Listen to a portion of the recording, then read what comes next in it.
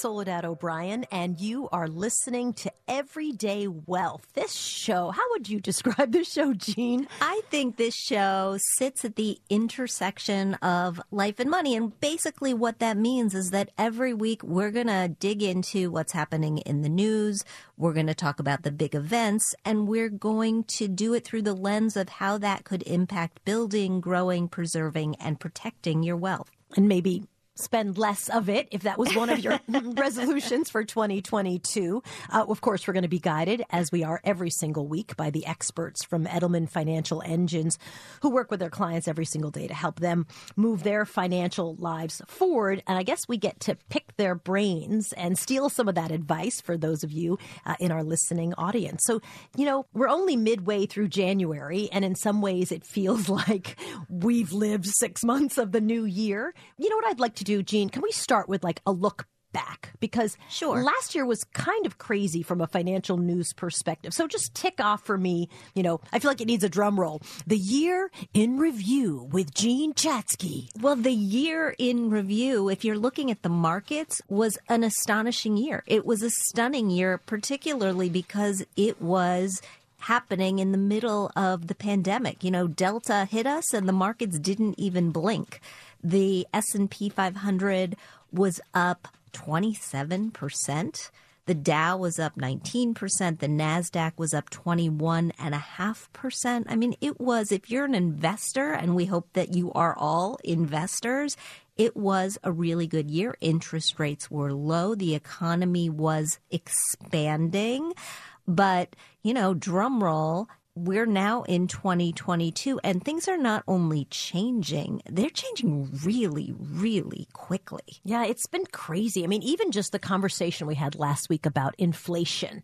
And within that time, last week to this week, numbers up again. Right. So we got an inflation report out the middle of last week that showed that inflation was up, as measured by the Consumer Price Index, 7% year over year. And just to put that in perspective, the last time we saw a number like that was 1982.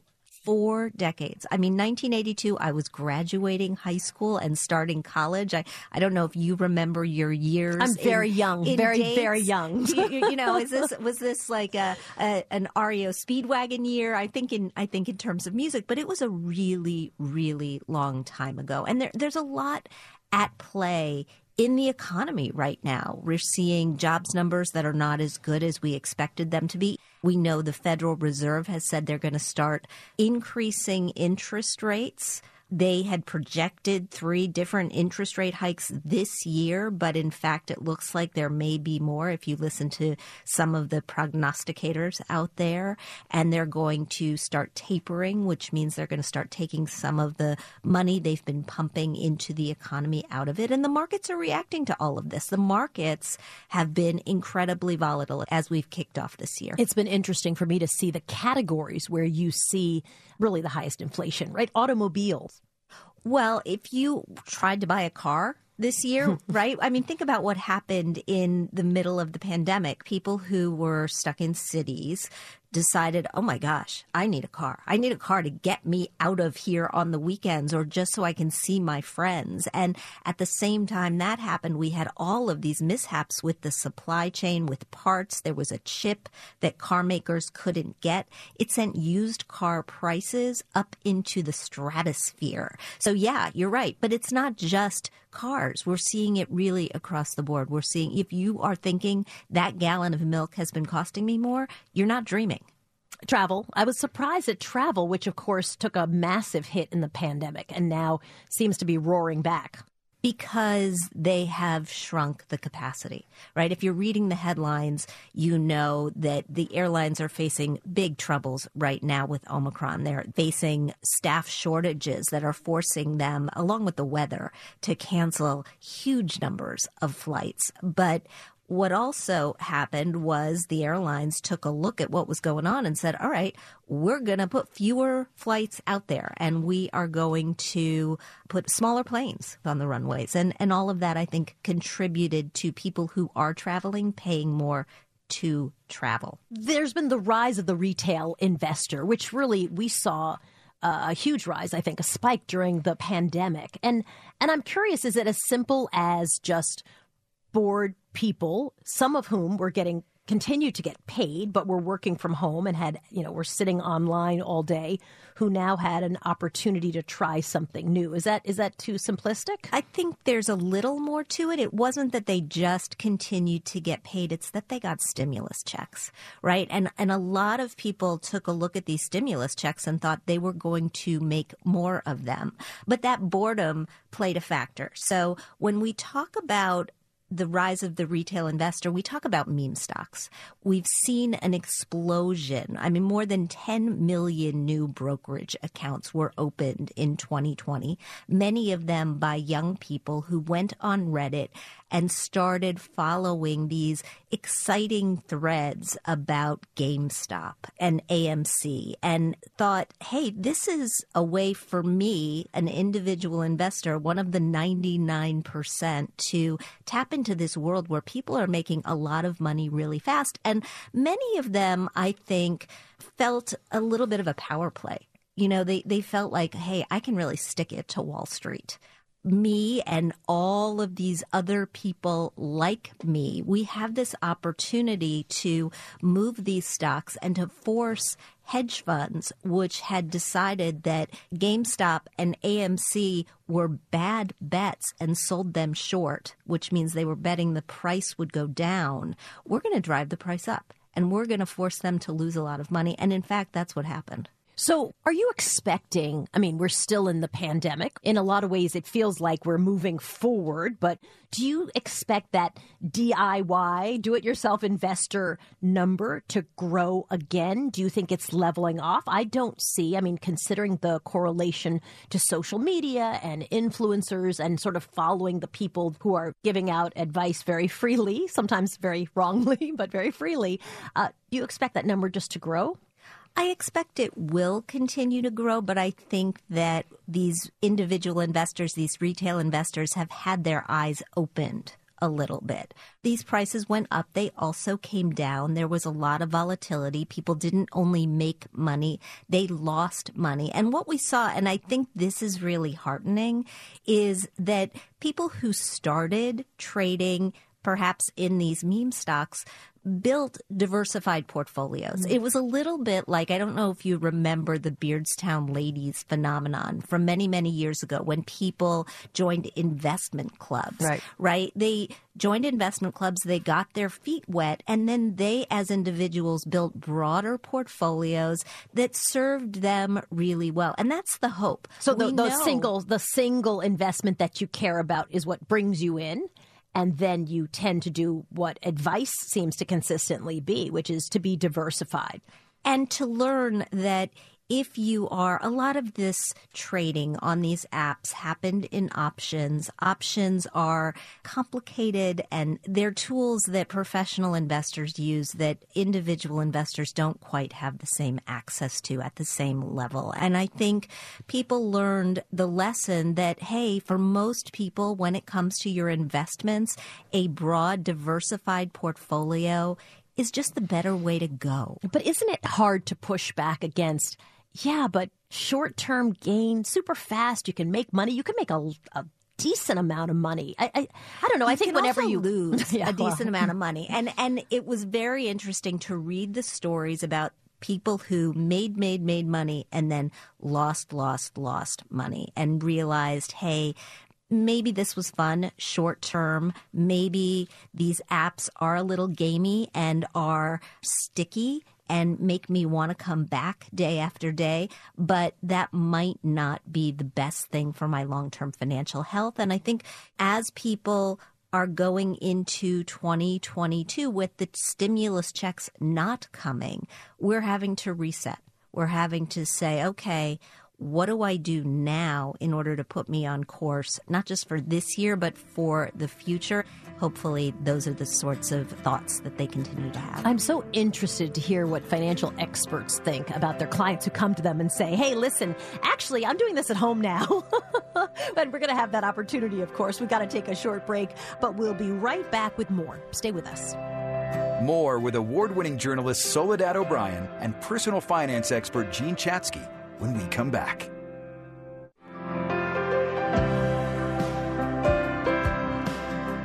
Welcome back to Everyday Wealth with Soledad O'Brien and Jean Chatzky. And we are back. I'm Jean Chatzky with Soledad O'Brien. And joining us is John McCafferty. He is an Edelman Financial Engines wealth planner from Alexandria, Virginia. Welcome, John. It's so nice to have you here. Thank you so Hi, John. much. So tell me a little bit about how you got into being a wealth planner. So out of college, I graduated in the late 90s. And then after some forethought, I took a look at categories of life that you can't get these things wrong. And personal finance is absolutely one of those things. And I'm a person that likes to help people. For me, it was a good combination. So right around 2005, I entered the industry, got my licenses, worked my way up, and here I am now working with Edelman Financial Engines.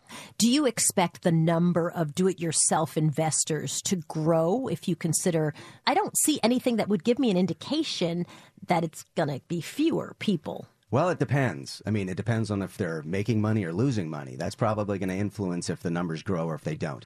With a lot of these things, there's so many unknowns. I would argue it's almost impossible to say, will this trend increase or decrease? And what we saw with a lot of these DIY investors, a lot of people on the apps, was speculation, right? They were trying to make a quick buck. Did you have clients who came into your office and said, hey, I want in.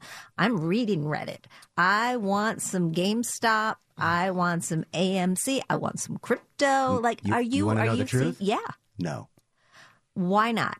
I believe, and I think my colleagues would agree with me, it's because we have a particular way of doing things. And let me preface this, by the way. I want to dispel perception versus reality. Just because I'm a financial planner, I'm not against the individual investor. I want everyone to succeed financially. But my primary focus is to educate my clients or my prospective clients so that ultimately they make more informed and ideally more successful financial choices. And by and large, history, statistics, results, outcomes, it's so in favor of an extensively diversified portfolio that if I do bring up this topic, it's not to talk people out of things. It's really to educate them and point them in the right direction, ideally. One of the things that I worried about as we watched these investors was this was their only bet. Right. They were not diversified. They weren't building a portfolio. And this is not something that we just see with these investors. This is something we've seen through the years. We've seen it in particular with a lot of people owning stock in the companies that they've worked for. Can you talk about when you are buying individual stocks, what does it take to be diversified? Well, it takes more than one stock to be diversified. And if it's a company that one works for, there's going to be some degree of loyalty. Maybe it looks good to their employers to own some of the stock. And the reality is this. You hear the expression, own what you know. And that's natural. But what I want to inform and educate my clients about is it doesn't matter the stock. It doesn't matter the company. There's going to be periods where that's going to work for you, and there's going to be periods where it might not work for you. It might work against you. So I don't know if that directly answered the question. More directly, I do talk to people about individual stocks within their retirement plans. By and large, we encourage them to limit that exposure to roughly 5% of their liquid net worth. So why? Why limit it to 5% of the portfolio? Because investing has as much to do with risk as it does return. And the investment mandate of a fiduciary, which is what we are here at Edelman Financial Engines, we serve as fiduciaries. It's not very glamorous, but it is very appropriate. And it's this, to avoid large losses. It doesn't say to avoid losses, but it says to avoid large losses. And so when you're looking at the composition of a portfolio, if you have any position, whether it's a mutual fund, an ETF, or in this case, an individual stock, if it becomes an outsized percentage or proportion of the portfolio, it's now increasing the risk. And it might not be necessary. So what do you do if a client comes in, maybe they're a new client comes in, and you look at their portfolio and you're like, yikes, above 5%. How do you manage that? We'll point that out. First and foremost, we are here to serve the client. We're here to do what's in their best interests. So if it's specifically if it's a large stock position in a retirement account, we don't have to really deal with tax implications. It's more about portfolio construction. If we encounter clients or prospective clients who have a large concentrated position in a non-retirement account, it's a different conversation. Because is it in their best interests to sell that stock if I'm going to hand someone a massive tax bill? I would argue no. And so what we do is approach such a situation from the perspective of the client and what's in their best interests, educate them on why we would make certain recommendations, possibly reduce the size of that stock position, then accordingly structure their financial plan around that stock position, and then educate them along the way of what are some more constructive ways to either reduce the position. One example would be gifting shares. That's a great way to sort of scale out of a highly concentrated stock position.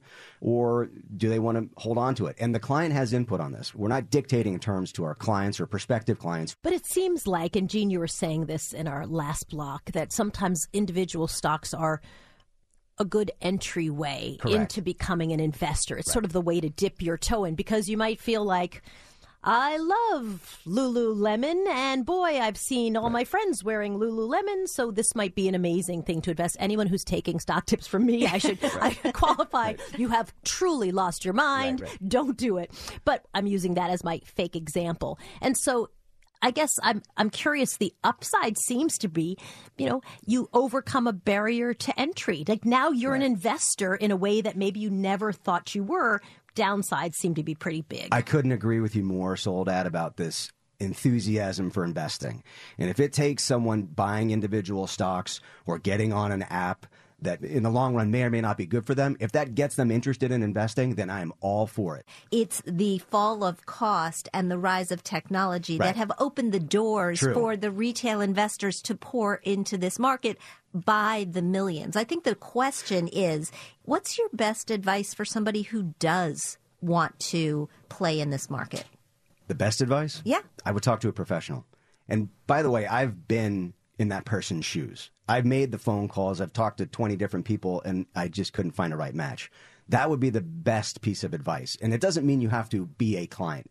Talk to that professional. Well, I'm curious because it seems to me that one of the downsides is really discovering that you're not as educated as you need to be. So are there ways to really become a more educated investor? Yeah. I mean, it starts with education. Wall Street Journal. Right. I mean, Benjamin Graham, and if you find out about Graham, eventually that's going to lead to Warren Buffett. I think those are pretty high expectations for someone starting out. If you're comparing yourself to Warren Buffett, that's the issue. Yes, that's an issue. Yes and no, right? If we read these days, the Intelligent Investor column in the Wall Street Journal is written by Jason Zweig. He wrote last week that the most important investment for 2022 is discipline. And what does that mean? What does he mean by that? What he means is that you have a plan. You know what you're trying to accomplish. You have a mix of investments, an asset allocation that you are going to stick with, and a diversification that you are going to follow, and then you actually follow it. You don't allow yourself to be derailed by the fact that the markets are down 500 points in a day, or that we got a couple of bad economic reports. You stick with your guns because you know historically the markets will come back. Right. I read the same article, and it was from this past weekend's Wall Street Journal, Jason Zweig. The title of the article is, "This Year Could Get Crazy. Invest in Your Self-Control." And we're talking about the rise of technology and how it has made things easier. And he references a book that was recently written by Wendy Wood. She's a professor of psychology and business at the University of Southern California. And her comments I found very interesting and very relevant to what we're talking about now. She says, your behavior is much more controlled by what's easy in your environment than most of us think. She also said that what you need is friction. Right. You need to put something in the way that prevents you from making a bad decision. Right. So essentially what she's saying is that if you are turning on financial news television and it is inspiring you to go to the computer and start typing to do something that you know you shouldn't be doing, you should be watching Kelly and Ryan instead. Right? You should be watching something else. Sometimes it's hard to put your fingers on the information that you need about these complicated topics, but I know you guys are there to help. Exactly, and we want to make it easy for you. That's why Tuesday, January 25th, we're offering you a webinar. It's free. It's titled 10 Ways to Help Protect Your Wealth from Inflation. Once again, it's Tuesday, January 25th at 3 p.m. or 8 p.m. Eastern Standard Time. If you're interested, just visit planefe.com to register. Thanks so much for that, John. We'll be right back. We're going to take a short break. And when we come back, we are going to dive into a conversation about caregiving. I know you're dealing with it, Soledad. I'm dealing with it too. I love them dearly, but yes, we should discuss it. More with award-winning journalist Soledad O'Brien and personal finance expert Jean Chatzky when we come back.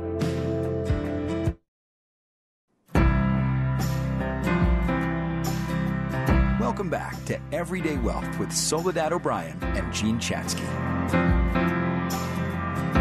And we're back. I'm Soledad O'Brien along with Jean Chatzky. Also today, John McCafferty's joining us with Edelman Financial Engines. He's a wealth planner out of Alexandria, Virginia. Nice to have you joining us today. Thank you. A couple weeks ago, we talked about personal economies, which was a phrase I had actually never heard before. You know, that no matter what's happening in the world, it's really what's happening in your personal economy is a thing that's going to be front of mind, that's going to affect you the most. And I think one area that can suck money out of your personal economy is helping financially people you love who you might not have thought you'd be taking care of them down the road. I mean, I'm thinking about my elderly parents who now passed away a couple of years ago, but just how financially helping them navigate their end of life was insane. It was crazy. And it's not just the end of life. I mean, we're talking about this world of family caregiving. And when we look at the people who are family caregivers, essentially unpaid caregivers. But if your parents need help, you give them help. And research from AARP has shown people who are taking care of their parents are spending about $7,200 out of pocket every single year. There's a rule of thumb that I have found really, really helpful through the years because people don't know when they are supposed to have this conversation. Right. So I point them to the 40-70 rule. If you are 40 or your parents are 70 and you haven't talked about this yet, it's just time. Right. And that just gives people something to hold on to. Right. What does talk about this yet mean? Like specific, what and that's how? That's a great point. It's like when? Well, how old are you? Jean brings up a great point. Is like, well, we're all getting older here, so let's bring it up. And this is how we help is we create an environment. I recommend my clients, allow me to be the catalyst. Allow me to structure this. Allow me to schedule this meeting so that you just simply have the conversation. And I think what's most important about this conversation, yes, there are specifics, some potential tax implications, but setting expectations is critical. Not only what might your parents expect, but what can you personally expect in terms of how might this impact your career? How might this impact your future earnings potential? How might this impact your ability to save for retirement? How might this impact your ability to send the kids to the school that you want them to go? This is the what do you want conversation. Right. This is what do you want and where is the money going to come from and who's the one that's going to handle it? And I got to tell you, I have 3 stepbrothers and 2 brothers. I'm the one, no. That's right? A lot of what we see. For better or for worse, it's usually the daughter. And that's okay because as long as you know that you're the one and you are going to assume the power of being the one, right? I had this conversation with my mother in the kitchen just this week. We lost my stepdad a couple of months ago. She is responsible for unwinding a lot of things. And she is not the mother of his children. Right. So she feels like she has to consult them about every decision that she makes. And I basically said, I will not have this problem when you die because I'm not asking my brothers. Like, I'm just going to do it because I know I'm the one. I'm going to tell them I'm the one. If they have any problem with that, they can take it up with me now. But we set the stage. Right. I can't say it enough, setting proper expectations, because so often we assume that family not only will be there, but here's the other risk. We assume that they know what to do. Most don't. And this applies, I don't want to get off topic here, but this applies to estate planning as well. Oh, well, I'll just give my son or daughter power of attorney. Oh, well, they'll be the trustee of my trust, or they'll be the executor of my estate. Here's what I regularly see, whether it's caring for a parent or involving estate planning. The family member you're delegating to has no experience doing this. None. My parents, when we first had this conversation, when they were in their late 70s, they basically said, we got it covered. They had come to this country as immigrants and built a life. They put us all through college. We took out loans, of course. They were able to retire well and had some money saved. So, they did it all just fine. And when they told us, I have 5 brothers and sisters, they told the 6 of us, we got it. we're like, they got it. Guess what? They didn't got it. So didn't got it. They clearly did not have it. And of course, I think we paid the price for that as they got older and they got sicker. How do you, in your work, insert yourself into that conversation? Right. So it is my responsibility to keep an eye towards the future. And generally what I will do is when I help my clients through, say, something like a retirement projection, we need to include the projected costs of a private room in a nursing home or maybe at-home health. And so I might use that as sort of a segue into, we talked about your parents during our last annual review. How are they doing? And, you don't just drop it in their lap, but you find creative and constructive ways to make sure that you're having the conversation. So that is one way to do that, where you personalize it and you apply it to their circumstances, and then you branch out into, okay, well, what's going on to the people around you? I'll take it one step further. I'll tell people who get to that 40-70 point, whose parents won't have the conversation, to bring the planner into the room, right? I will say, because you are still the child in their eyes, sometimes you need to bring the expert, the planner, into the room to just facilitate the conversation and to be the therapist. Completely agree. A third party, an independent voice, it makes a difference, because maybe there's circumstances where maybe it was your parents or your kids and you keep delivering the same message, but it's not sinking in. That's when a third party should be involved, because simply just hearing sometimes literally the same message from a different person who's a professional, then it sinks in. So what does life look like if someone needs an aid or someone needs help? How do we pay that person? Do we have the money for that? And where do you live? And where do they live if they're living? And like all these specific questions. All right. So if you do pay someone, there can be potential tax implications. It's generally referenced as the nanny tax. We just finished 2021. The threshold for the nanny tax is $2,300. All right. So meaning if you pay them, you may be subject to this nanny tax. In the eyes of the IRS, you'd be viewed as an employer. And for 2022, it's $2,400. But once you cross that threshold, you're responsible for the employer and employee Social Security tax, as well as Medicare tax. It's a total of 7.65%. The number for 2022, the threshold, is $2,400. That's annually. And the number for 2021 is $2,300. The question that I get asked a lot is, if I'm one of those 48 million Americans who are taking care of a family member without pay, is there a way for me to get paid? And there actually are 3 different ways. There are a couple of benefits programs. If you are caring for somebody who is eligible for Medicaid, there is a way through Medicaid to get paid. It's pretty difficult. I don't want to give anybody the idea that it's easy, because it's not. There are a lot of hoops to jump through. Also, if you're caring for a veteran, there are military benefits that you're going to want to look into. But if you're caring for somebody who has substantial financial resources, they can pay you.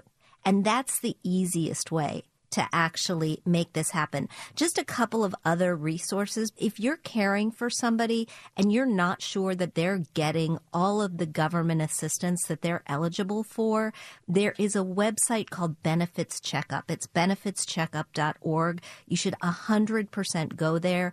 And if you're having trouble finding that family caregiver, Elder Care Locator, which is at eldercare.acl.gov, is a really valuable resource. Whew, I wish you guys had had this conversation with me a while back. That would have been really, really helpful. This is really good advice. And I think you're right. I mean, it does sound almost cliche, but it has to start with a conversation. And I would add, don't let people skate out of the conversation, like whiteboard it.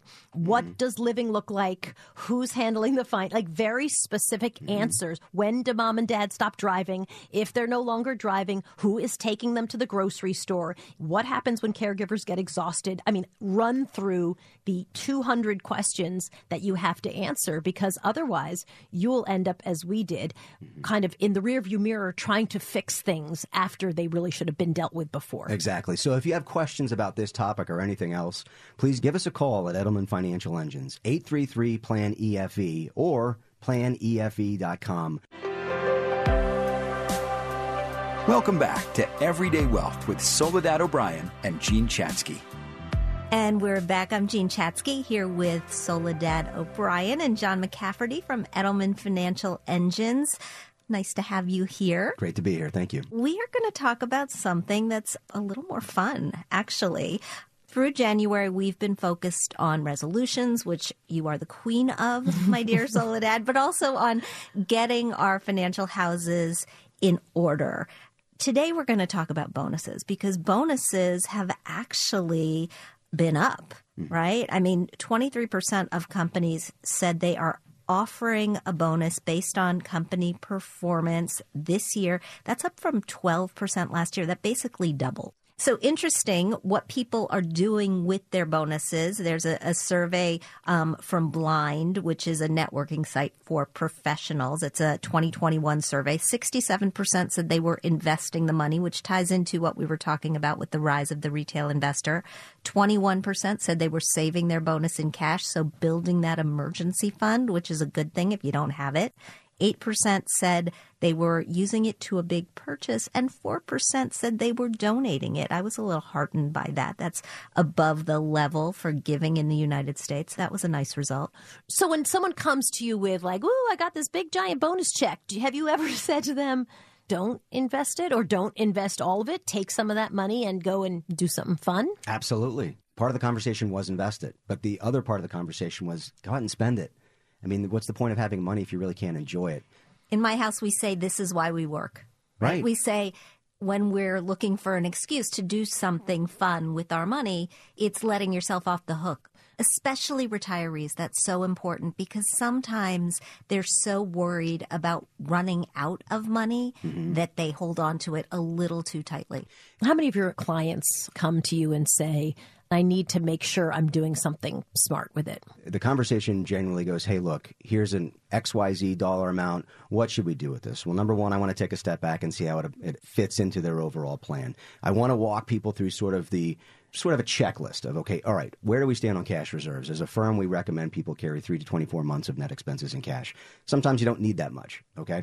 So maybe 6 to 12 months is sufficient. And if you already have it, okay, then what do we do? All right, well, any outstanding debts? We just finished up the holidays, all right? Maybe there was some debt incurred due to travel or gifts or what have you.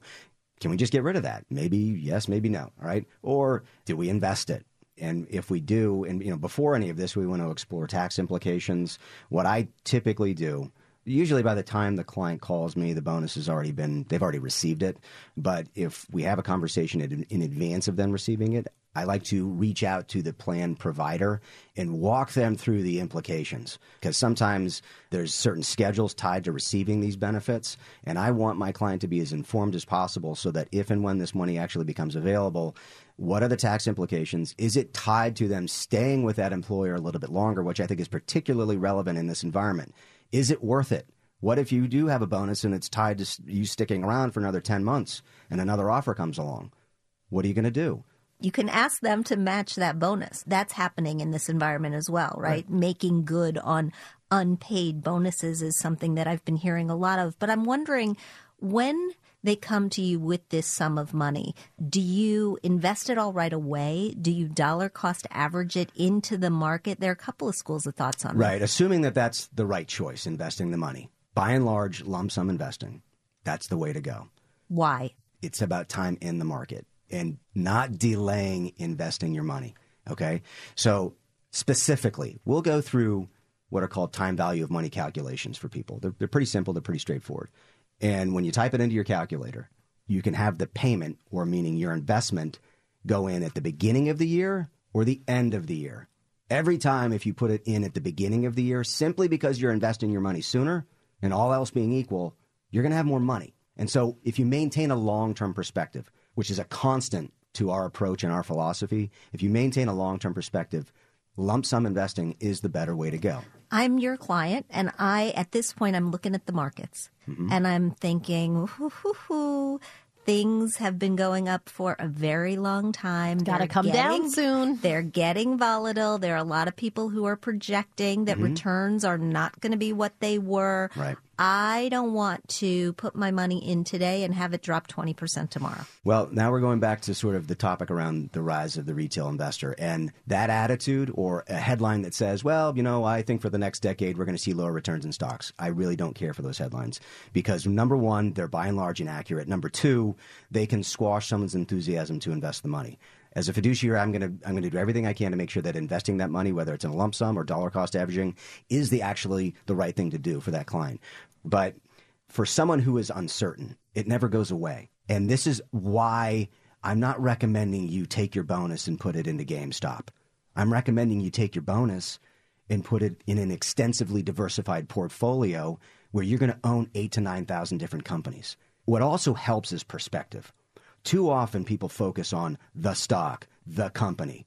Think of it in terms of outcomes. If you're investing in your future and you're limiting it to 3 or 4 outcomes, that's not much of a life.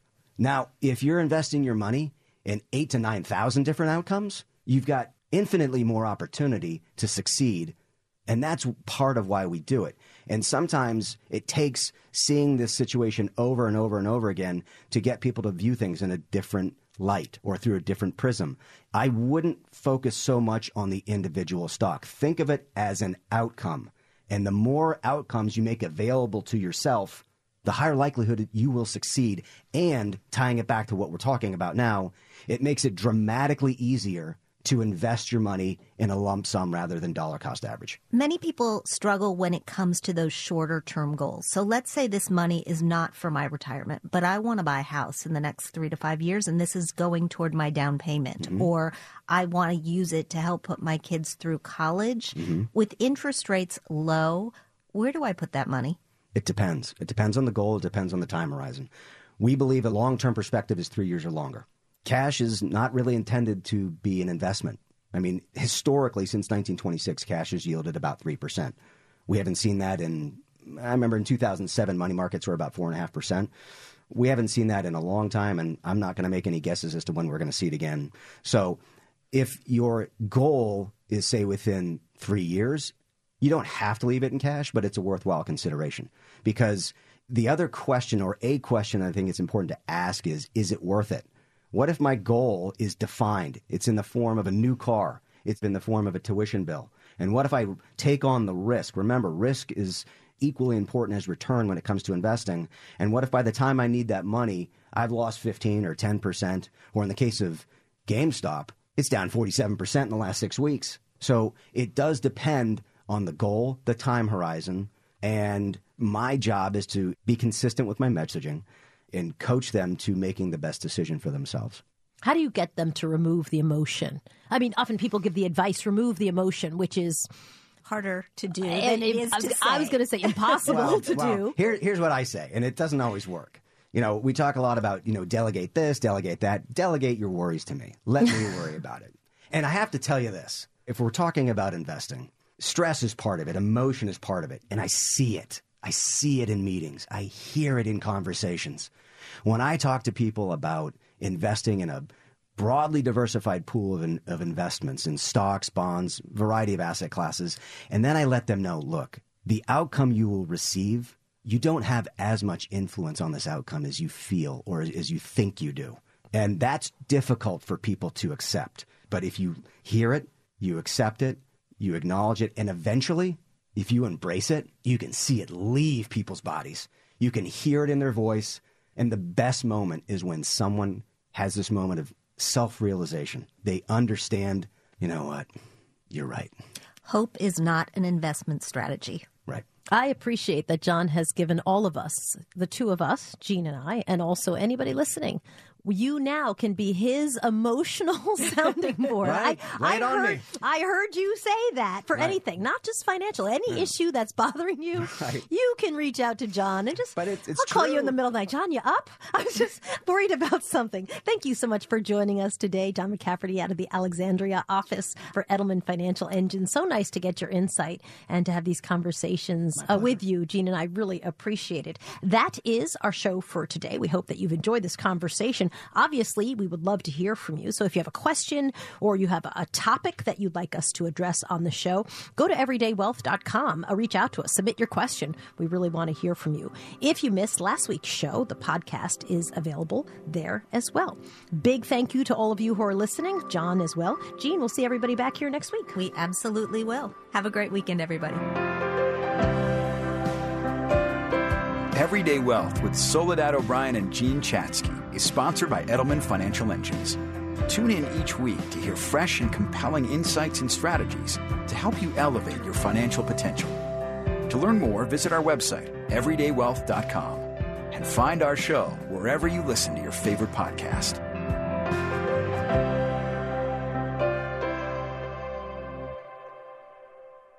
The Cairo Radio text line is brought to you by State Roofing. At Keel Mortgage, New Year's means helping new friends find new ways to save money.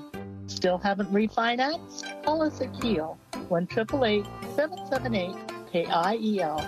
Mortgage Master Service Corporation, CL 40445, Equal Housing Opportunity. Are you a tenant facing eviction or a property owner dealing with non-payment of rent? The Eviction Resolution Pilot Program requires tenants and landlords to meet with a resolution specialist and explore solutions like rental assistance or develop a payment plan before an eviction lawsuit is filed. And the program is free for tenants and landlords. To learn how to participate, visit courts.wa.gov/eviction resolution. Sponsored by the Washington State Administrative Office of the Courts and aired in cooperation with the Washington State Association of Broadcasters and this station. Make memories at Miners Landing on Seattle's historic waterfront on Pier 57. Indulge in fresh from the sea delicacies at the Fisherman's Restaurant. Book now at fishermansrestaurantseattle.com. I'm Rick Edelman, inviting you to listen to my new podcast, The Truth About Your Future. Every week, I'll give you the information you need about the 5 personal finance topics that matter most: longevity, retirement security, exponential technologies, blockchain and digital assets, and health and wellness. Technology is changing everything. And that means you have to rethink everything you thought you knew about college and career, homeownership and mortgages, retirement and leisure, and of course, how you invest your money.